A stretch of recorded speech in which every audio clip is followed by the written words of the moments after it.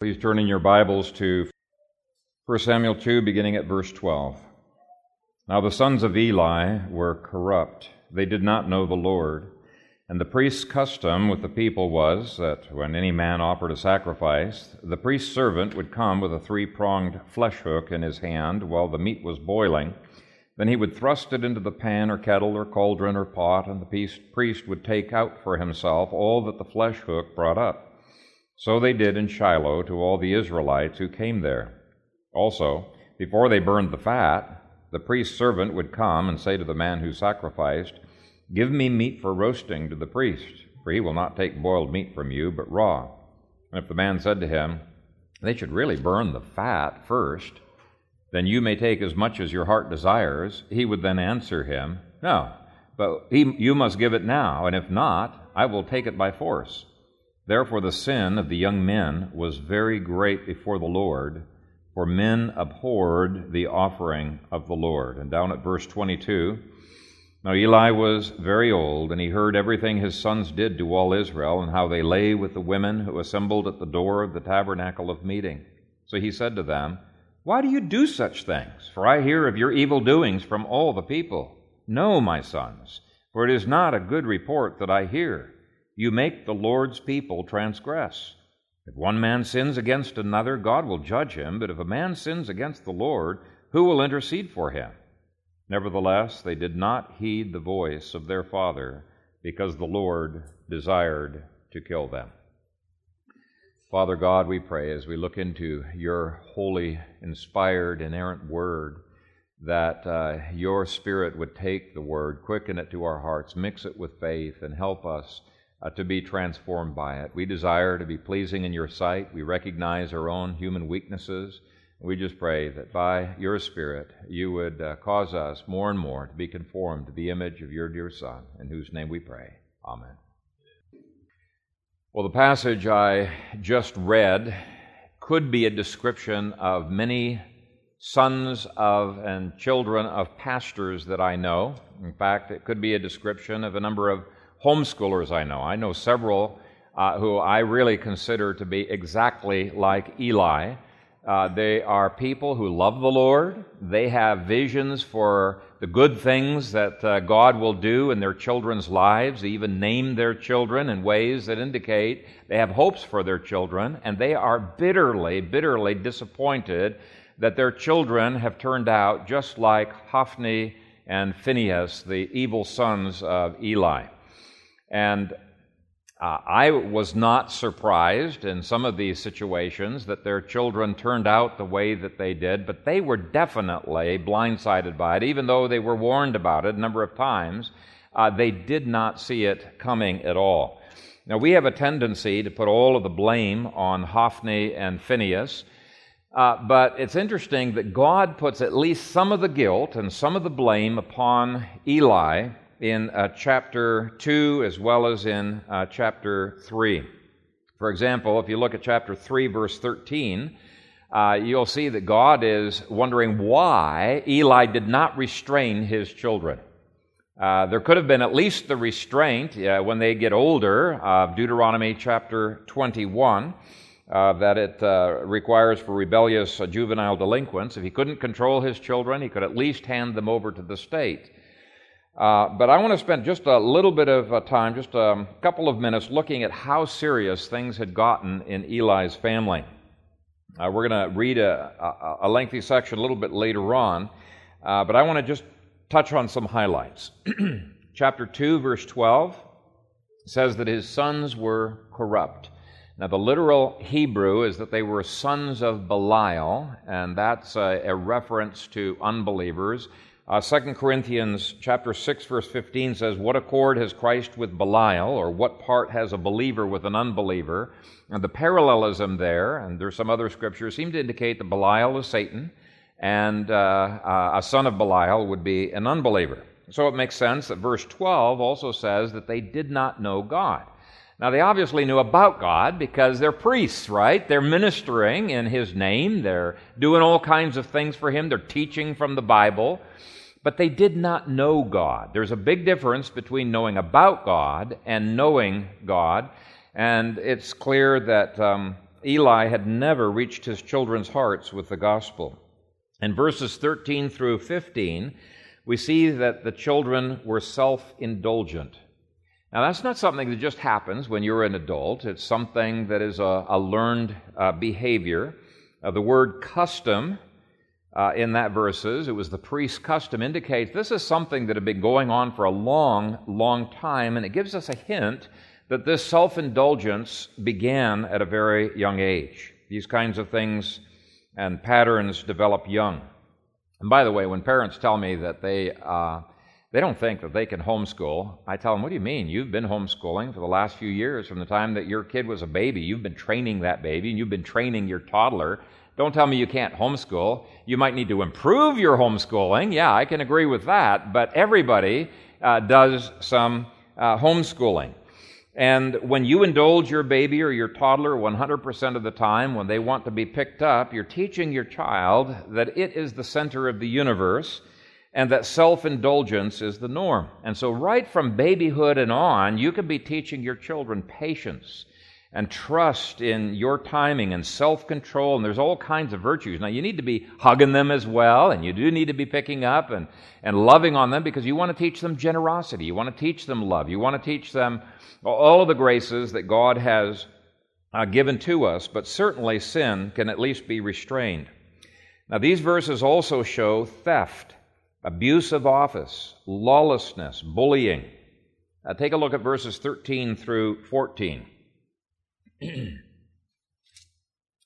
says, the priest's custom with the people was that when any man offered a sacrifice, the priest's servant would come with a three-pronged flesh hook in his hand while the meat was boiling. Then he would thrust it into the pan or kettle or cauldron or pot, and the priest would take for himself all that the flesh hook brought up. So they did in Shiloh to all the Israelites who came there. Now, this was robbing from the people what was rightfully theirs. The priests were not supposed to be taking the portion that belonged to the people. They were given the breast and the right thigh, and the rest was offered to the Lord or was eaten by the worshiper. So they were taking more than their fair share. Take a look at verse 15.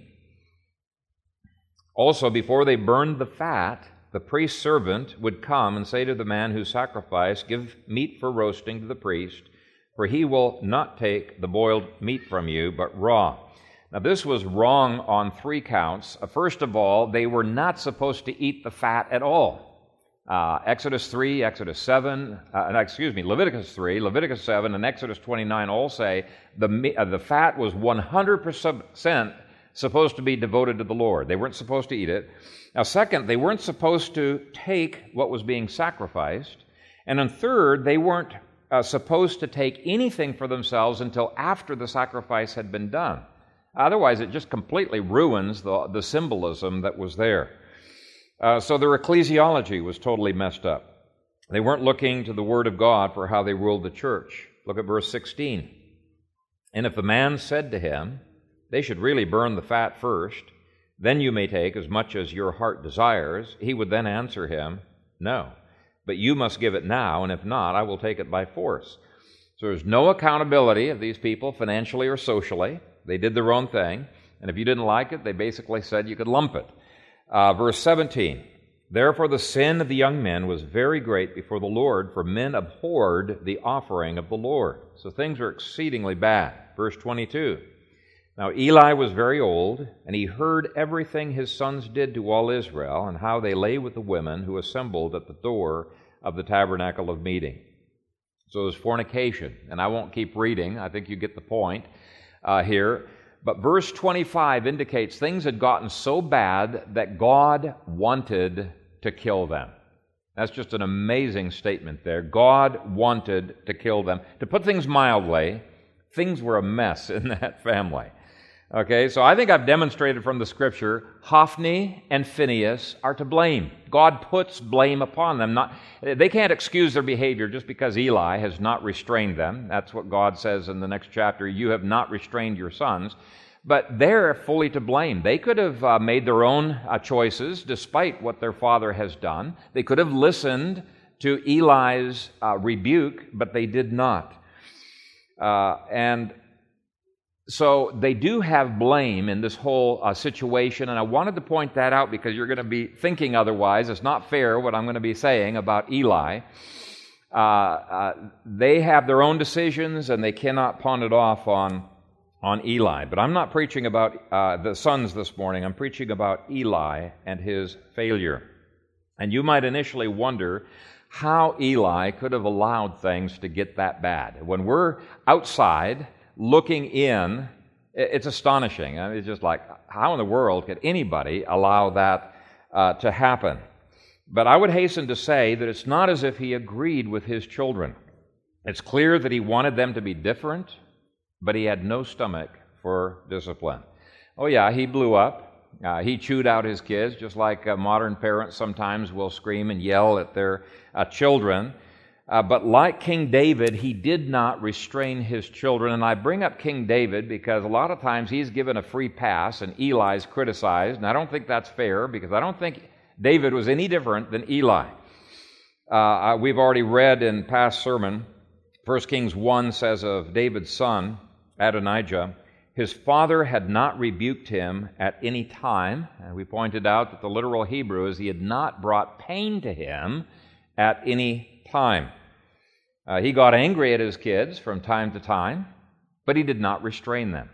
And that's one of the big criticisms in chapter 3 of this chapter. God says that he had not restrained his children. When we looked at Amnon's rape of Tamar, David gets really ticked off, very angry, but he did not restrain Amnon. And so Amnon remained a menace, and so did Absalom.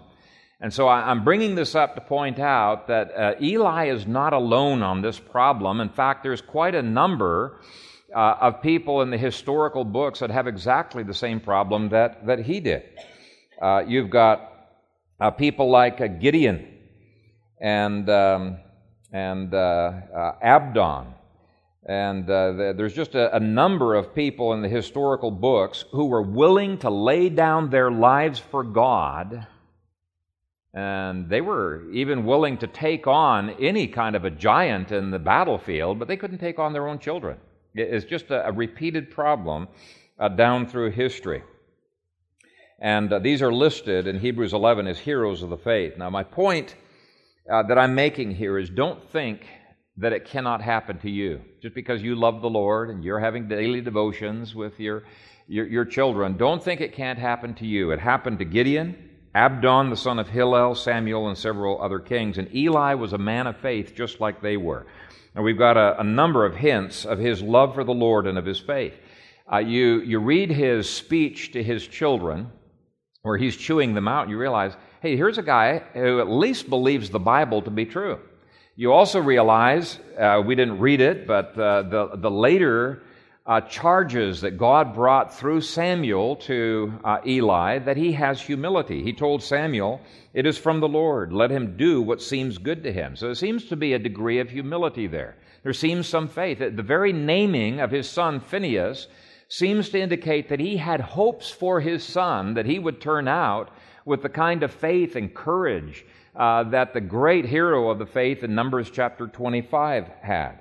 So like David, he had a lot of good things going, but he had these huge gaping holes in his theology of parenting and in his practice of parenting. And I want to look at 7 gaping holes. First, like many modern parents that I know, Eli was quick to be critical of other people's sins, but somewhat blind to his own children's faults. And you will never have what it takes to restrain your children if you are like Eli in this regard. Just as Scripture calls us to be harder on ourselves than we are on others in Matthew chapter 5, I believe you can apply that to the family. We should take the plank, the log, however you want to translate it, out of our family's eye so that we can see more clearly to take the speck out of another family's eye.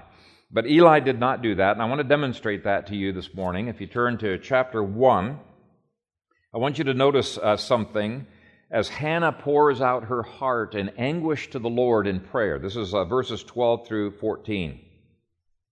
And it happened, As she continued praying before the Lord, that Eli watched her mouth. We'll stop there for a moment. The Hebrew word for watched is shamar, and the dictionary defines it as to diligently guard or to exercise great care over. In other words, he was watching her like a hawk.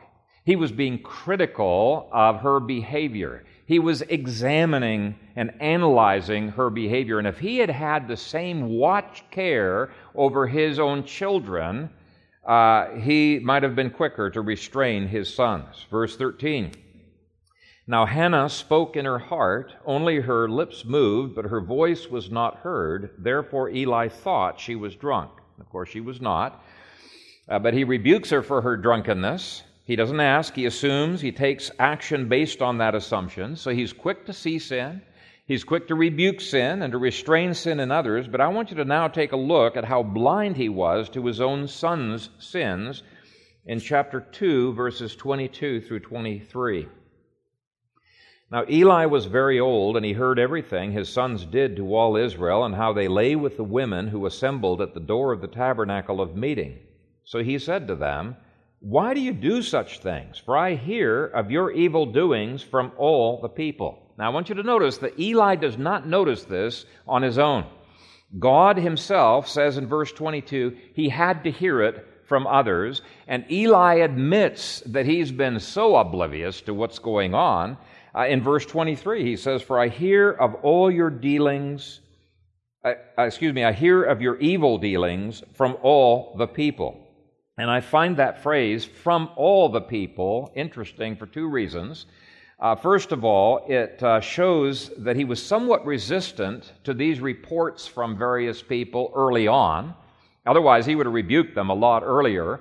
But it's only as there is an overwhelming number of people that are coming to him, and there is a persistence in them coming to him, that he finally chews them out, gets on their case.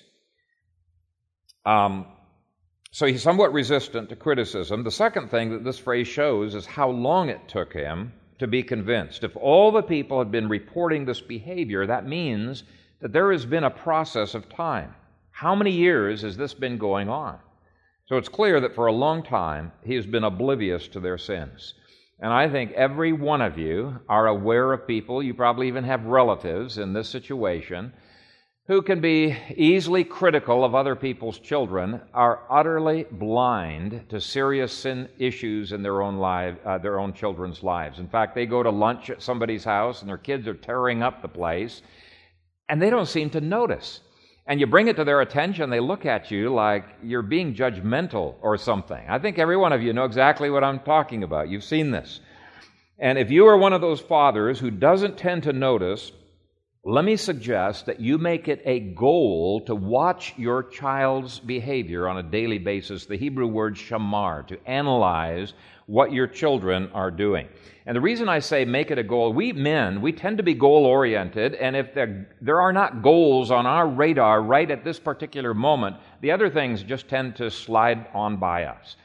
We don't tend to notice them. Not all men are that way. Some men just are observant of everything.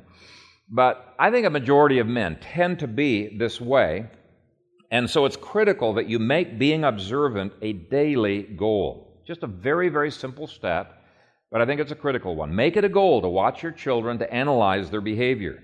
Many times we get so busy talking with somebody at church that we don't notice what our children do. And if you just make it a habit to occasionally scan the auditorium to see where are my kids, and if they're doing anything bad, say, excuse me, I'll be right back, and you go and you deal with your children. And it's not just the mom's job. We need to be involved as fathers. Make it a practice to occasionally step back from a group discussion and make sure you know where your children are at, what they are doing, and to exercise great care over your children. Put down the newspaper on occasion and see what's going on in the home. And as you practice this, you'll reinforce this goal and you'll develop a habit. Anyway, this tendency toward blindness to our own sins and blindness to the sins of our family, it must be licked if we are to be successful in restraining the sins of our children. Chapter 3, verse 13, I have told him, that I will judge his house forever for the iniquity which he knows, because his sons made themselves vile, and he did not restrain them. We've got to do this. And let me just give you a story to illustrate this. When I was going to seminary in California, there was a woman who was very, very involved in the pro-life movement, and she was so busy that she really neglected her children. And one day, her daughter came to her, was pretty agitated, really, really wanted to talk to her mom. And her mom was late for an appointment and said, I can't talk with you right now. Can we deal with this later? Well, she completely blew it off, forgot about it. And several days later, she discovered that her daughter had been pregnant and wanted to talk to her mom, and was just really fearful, didn't know what to do. And because her mom had put her off and forgotten, and because the dad was almost totally absent from the home, she ended up getting an abortion. Now, here is the irony. Here is a woman who was so intent on restraining abortion in society that she was blind to abortion happening right within her home. It's exactly what was going on in Eli's life, what's being discussed here. And what I would say is this is even more true of fathers. I see it over and over again where fathers seem to be oblivious to the struggles and the sins that their kids are going on. In fact, I won't take a survey afterwards, but if I were to take a survey of some of you fathers and just ask you, what are several issues, struggles that each one of your children are going through, and what are the specific things that you are doing to help your children to deal with those? I suspect you fathers would have a hard time coming up with a list. Why? Because there is no shamar in your life. There is no investigation. There is no diligently watching the lives of your children. And it's really an important point. A second major hole in Eli's parenting was that he tried to reason with his children rather than restraining his children. And this is a huge problem in modern fathering. And even in homeschool circles, you see this. Take a look at verse 23. And verse 23 says, "Why do you do such things?" Now, he's obviously disappointed with his children's behavior, and he's trying to convince them that this is wrong.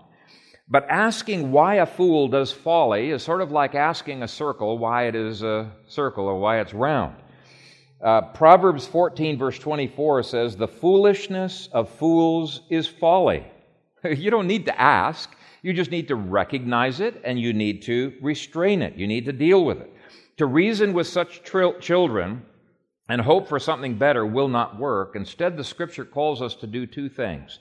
It calls upon us to apply the Scripture prayerfully into that child's life and pray that God would take that Scripture, which is sharper than any two-edged sword, as a means of grace in changing that child's life. And secondly, to restrain that behavior. Those are the two things that God calls us to do. Excuse me. God did not hold Eli accountable for the unregenerate nature of his children's hearts. He held Eli accountable for failing to bring God's word to bear in those children's lives and for failing to restrain the sin in his children's lives with the rod of correction. And the rod of correction has exactly that goal. Proverbs 22, verse 15 promises, "Foolishness is bound up in the heart of a child, but the rod of correction will drive it far from him." Doesn't matter whether they're regenerate or unregenerate, the rod of correction will drive it far from him. Only God can change the heart, but fathers can do much in bringing the means of grace into those children's lives, and they can do much to use the rod to drive that folly far from them. And we already saw this was David's fault as well in 1 Kings chapter 1. He never brought pain into his children's lives. He protected them from pain. And if the same thing can be said of you, it will be a miracle if your children do not turn out just as badly as Phinehas and Hophni. It will be a miracle of God's grace. So what do we do about it? How do we avoid this Eliism? One of the practical exercises that I encourage fathers to begin implementing in their home, if they've been lax in discipline, is to institute a boot camp for their children. And the boot camp is really designed to be training fathers and mothers to be consistent in their own discipline as much as it is to develop good habits in the child. Now, you explain to the child that God wants them and has called them to be good soldiers of the cross, and every soldier has to go to boot camp to learn disciplined behaviors and disciplined attitudes. And you can say something to this effect: the behavior and the attitudes of this family stink. They have really gone downhill, and I have failed to be a good leader in not demanding first-time obedience. Now, I've repented to God for this and asked His forgiveness. I want to ask your forgiveness for not having called you to account on your behavior. And we're going to fix that this morning. What I'm going to do today, tomorrow, and the next day, and as long as it takes until you get this perfect, is to institute boot camp.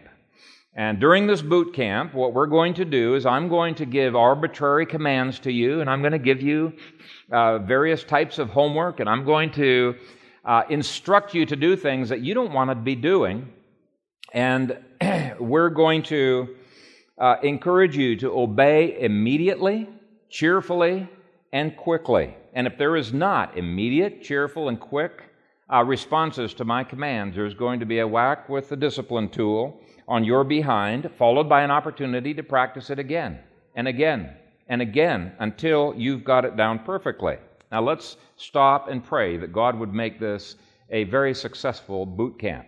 And after you've prayed, you explain the ground rules to them and what your expectations are in this boot camp.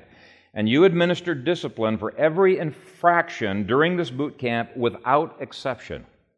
You don't say partway through this boot camp, "Son, I told you to do such and such." That's second-time obedience. You're not wanting to reinforce second-time obedience. You're reinforcing first-time obedience, unquestioning obedience. During the first boot camp, there's going to be lots of tears.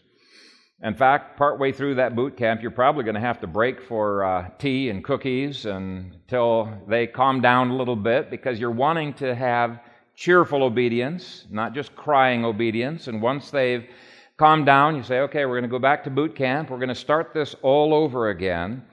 And you just work at it, and you keep working at it. By the second boot camp, every child knows the routine. They usually hop right to it, and sometimes it becomes almost a game.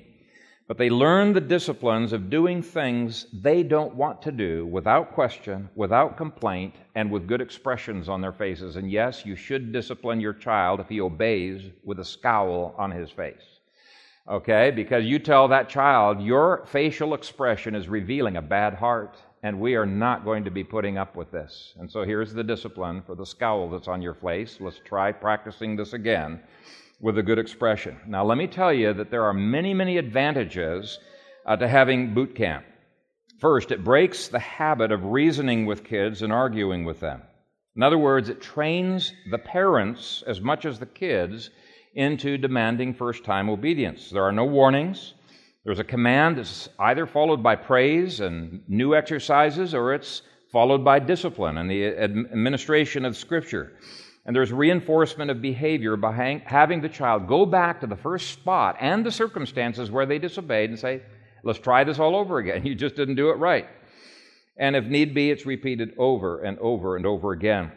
So the first advantage is that it breaks the habit of arguing and reasoning with kids. You don't have to raise your voice. In fact, I strongly, strongly suggest you not raise your voice. That'd be the one difference between the Army boot camp and the family boot camp. You're a father, not a sergeant, okay?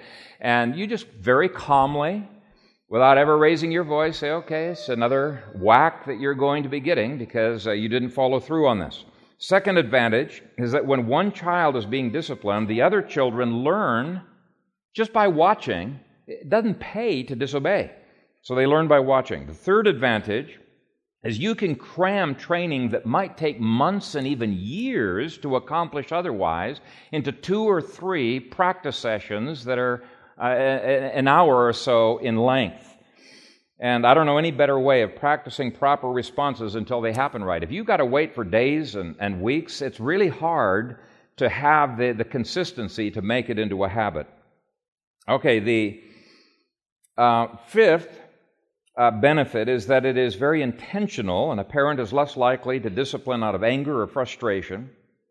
And even though there might only be outward conformity in the initial stages, as you persevere in Scripture-saturated and prayer-saturated boot camp, you're going to find very speedy and remarkable changes happening in your children. This is in part what Hebrews talks about, having constant practice, constant practice, constant practice. It's the only way that righteousness develops as a habit, is if there is constant practice. It works. And by the way, it's not going to work so well if mom's the only one who's doing this. Dad has got to set the tone in the household, and he's got to model for his wife how boot camp functions. Okay, now that brings to the third gaping hole in Eli's parenting, which is shown in verses 23 through 25. He blows up at the kids and yells at them. He vents his frustration, and interestingly, his kids ignore him. Why? Well, they know from experience that dad has more bark than bite, right? They're adults by now, and they've probably seen this many, many times through their lifetime. They're probably thinking, you know what, Dad probably couldn't bear to see us out of office. I doubt he's going to do anything to us. We can just ignore him, and everything's going to be okay. So when Eli says, "No, my sons," it's really meaningless. They've heard that "no" thousands of times in their lives, and it's never anything that they can't get around. A no did not mean no to Eli, at least not in terms of follow-through. And in case you think he couldn't follow through with his sons, because they're adult sons, in the next point I'm going to be reading from Deuteronomy 21 and showing that's absolutely false. But here I just want to emphasize that any time you dads demonstrate more bark than bite, you've already started the process of losing your children. Blowing up at your kids is a sure sign that you've lost the battle. It's a sure sign that you are weak and they are strong, okay? It's a sure sign that you're neither in control of yourself nor in control of them. You cannot restrain evil in your children's hearts if they know the only time they have to take you seriously is when you get mad and yell. When that happens, eventually even your yelling will amount to nothing, as Eli experienced with his older children. The fourth gaping hole in Eli's theology of parenting was that they had become more important to him than God had. Now, if you told Eli that you thought that was the case in his life, I'm sure he would have denied it. No, there is no way. God is far more important to me than my children are. But his works did not demonstrate that. Not at all. His works, his actions showed otherwise. The text says that he honored them and their desires more than he honored God and God's desires. So take a look at verse 29. God asks Eli, "Why do you kick at my sacrifice and my offering, which I have commanded in my dwelling place, and honor your sons more than me, to make yourselves fat with the best of all the offerings of Israel, my people?" Now, you might think Eli didn't have much choice. These are grown men. But he did have a choice. He had the power to evict them from office. He had the power to turn them over to the civil magistrate for their crimes, and what they engaged in was crimes, and to have them receive some kind of corporal punishment from the magistrate. Let me read you from Deuteronomy 21. This is probably the most controversial passage in the whole Bible, that evangelicals say, no, we don't believe in this. It says, "If a man has a stubborn and rebellious son, who will not obey the voice of his father or the voice of his mother, and who, when they have chastened him, will not heed them," and it's talking about repeated chastening over time, "then his father and his mother shall take hold of him, bring him out to the elders of his city, to the gate of his city. They shall say to the elders of his city, 'This son of ours is stubborn and rebellious. He will not obey our voice. He is a glutton and a drunkard.' Then all the men of his city shall stone him to death with stones. So you shall put away the evil from among you, and all Israel shall hear and fear." Now, it would have been very hard for Eli to do that, because it would have been, first of all, an admission of the utter failure of his parenting. But secondly, parents, they love their children. They don't want to see their children die. It's hard because parents want their children to respect them and to love them. But here's the interesting thing. In Matthew 15, and in Mark 7, it's repeated twice in the New Testament, Jesus upholds this law, and one that is even more rigid, that you should take that child to the civil magistrate if he is repeatedly, you cannot break his habit of cursing you as a parent. Okay, Jesus upholds that, and he says that because the Pharisees refused to implement this law with their children, that they were honoring man more than they honored God. Okay, Jesus is accusing the Pharisees of his day of being just like Eli in their parenting. Now, hopefully, none of us would ever experience the time where we have to testify against our children in a civil court. But I bring that up to argue this way, from the greater to the lesser. If Jesus is saying that you must honor God more than your children on even a Deuteronomy 21 kind of a scenario, how much more so on the lesser things that happen way before that even happens. It is not an honor to God when our children are disrespectful to other adults and we don't do anything about it. It is not respectful, it is not an honor to God when our children are holy terrors at church. It's because fathers want their children to like them that they often refuse to restrain them. But I think what this passage is saying, we need to be more concerned about what God likes and what God thinks than by what our children like. And if we don't close that gaping hole in our parenting, it will become exceedingly hard to enforce a no by restraining our children. Now, related to this point E, Eli was overly driven by a desire to protect his children from harm. And even when he rebukes them, he does it to warn them, hey, you better stop because otherwise you might receive God's severe judgment. Rather than viewing God's disciplines and his own disciplines as being a good thing, as being a training tool in their lives, he sees it as something to be avoided at all costs. And you do exactly the same things when you tell your children, you better quit doing that or you're going to get a spanking. What you're telling your children when you say that is that avoiding a spanking is more important than first-time obedience. It's exactly what you are telling your children. If your goal is to keep your children from getting spankings, you've already missed the heart of the matter. My own father went through such pain in his youth that he had as one of his unspoken goals to make sure that we kids did not have to go through similar pains. I don't think it was a good idea. I don't think it was a good philosophy to do that. Our children need to learn how to become soldiers of the cross as well. They too need to be taught how to pick up their cross daily and follow Christ even when that cross is uncomfortable. They too are commanded to deny themselves for Christ's sake. And so we need to ask ourselves, fathers, does my parenting reflect the fundamental truth of Christ that without picking up our cross, denying ourselves, dying to ourselves, we can't even be Christ's disciples? Our parenting can reflect the exact opposite if all we're trying to do is make sure that our children avoid all discipline and discomfort. If you've got that, you've got a hidden motivation that will destroy consistency in restraining evil. Point F. Though for the most part Eli was godly, he did model some evil to his children. And what they did is they picked it up and they amplified his evil. By the way, I should point out too that because Eli was a kind of a substitute parent, he was like an adoptive father for Samuel. Samuel, without even thinking about it, picked up a lot of the bad habits that Eli had. And if you look in 1 Samuel chapter 8, you'll see that Samuel had the same permissive parenting of Eli, and his kids turned out terrible, so terrible that the Israelites impeached them. So they kicked them out of office. It must have gotten really, really bad. But it all started with Eli. In verse 35, Eli was said to not be totally faithful in his priestly duties. A little bit of compromise there.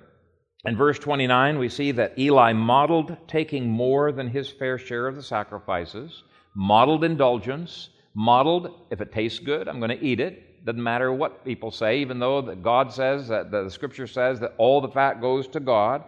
I like it, so I'm going to eat it. And verse 16 rebukes the sons for eating the fat that should have been given to God, but where did they learn it? It wasn't just them. Look at verse 29. God rebukes Eli, saying, to make yourselves fat. He's talking to Eli. He's including Eli. He says, to make yourselves fat with the best of all the offerings of Israel, my people. They were all fat. Now, the picture in your outline doesn't really show them to be fat, but if you look at chapter 4, verse 18, it says that Eli was exceedingly fat. He was a big guy, and God says it wasn't a hormone thing, it was a making themselves fat thing, okay? So Eli had a hard time restraining indulgence in his sons because they could see indulgence in his life. He had a hard time restraining theft, which they amplified, because he kind of fudged on those areas and took things that God said weren't his to take. He had a hard time restraining compromises in his sons because he had some compromises in his lives. In fact, I've seen Christian parents. It just shocks me when every time I hear this. I've seen Christian parents who justify the fornication that their kids are doing in their dating by saying, well, I know it's not good, but we did that when we were younger and it didn't turn out so bad. If we don't deal with the character issues in our own lives, fathers and mothers, we're going to have a very hard time restraining those same character issues in our children's lives. That's a big gaping hole in Eli's fatherhood. Okay, the last thing that I want to highlight was that Eli failed to be God-centered in his parenting. As part of God's judgment on Eli, God says in verse 35, then I will raise up for myself a faithful priest who shall do according to what is in my heart and in my mind. I will build him a sure house, and he shall walk before my anointed forever. Now, there's two phrases there that I think point to this God-centered living. The last phrase, that he shall walk before my anointed forever, I don't think is primarily looking at David, though there's probably some aspect there, but ultimately it's a messianic reference, walking before Christ. So it's kind of an expression like coram Deo, living our lives before the face of God. And the other expression, who shall do according to what is in my heart and in my mind, also shows a God-centered focus. Now, Eli does show that he wants to please God, he wants to serve God, but because his mind was so focused on earthly things, he had a hard time being driven by God's desires. And the more difficult the task, such as discipline, it's a hard thing to do, the more difficult the task, the less likely he was to be driven in a God-centered way. And the only remedy for this is given in Colossians chapter 3, verses 1 through 5, where Paul says this, if then you were raised with Christ, seek those things which are above, where Christ is, sitting at the right hand of God. Set your mind on things above, not on things on the earth. Now that's hard, but it's absolutely essential if we're to have a Christ-centered focus on parenting. It's only as we abide in the vine that fruit will come forth to His glory. So he says, set your mind on things above, not on things of the earth, for you died, and your life is hidden with Christ in God. When Christ, who is our life, appears, then you also will appear with Him in glory. Therefore, put to death your members which are on the earth, fornication, uncleanness, passion, evil desire, and covetousness, which is idolatry. Because of these things, the wrath of God is coming upon the sons of disobedience, in which you yourselves once walked when you lived in them. Now, Satan will try to do everything he can to distract us from Christ, because he knows if we're not abiding in Christ, if we're not walking in the Spirit, we're going to be powerless in our parenting. We're going to be powerless in absolutely everything that we do. And so he'll distract you emotionally by making you so tired that when you get home, you just want to plop into a sofa and surf the TV. You don't have the energy emotionally to deal with your family issues. I'll let my wife deal with that, okay? Or he will try to distract you spiritually by making you too busy to pray with your wife or with your children, or to read the Bible, or to read good, solid books. He will try to distract you physically by making you so busy that you are a distant dad like Eli. You know, Eli, one of the things that could have happened was he was so busy in ministry that he maybe didn't have time to spend with his kids. Or he might do it through tiredness, or distract you through overcommitment to ministry outside the home. But I would urge you to fight every distraction and to put off these 7 Eliisms that are keeping you from restraining the foolishness that is bound up in your heart. And as you practice these 7 things, putting them on, may the Lord prosper your fathering. Amen. Father, we thank you for your word, even when it steps on our toes, because we know it's for our good. And we desire, Father, that our lives would more and more conform to you. Please forgive us for those times where we have failed to restrain the evil and the foolishness that is bound up in the hearts of our children. Please help us to, with our whole heart, pursue after you and to treat our children as a stewardship trust that we ought. We love you and we want to love you more. We serve you and we want to serve you more faithfully. And so we pray for your anointing, your grace, your encouragement for each father here as they seek to improve their serve. In Jesus' name we pray it. Amen.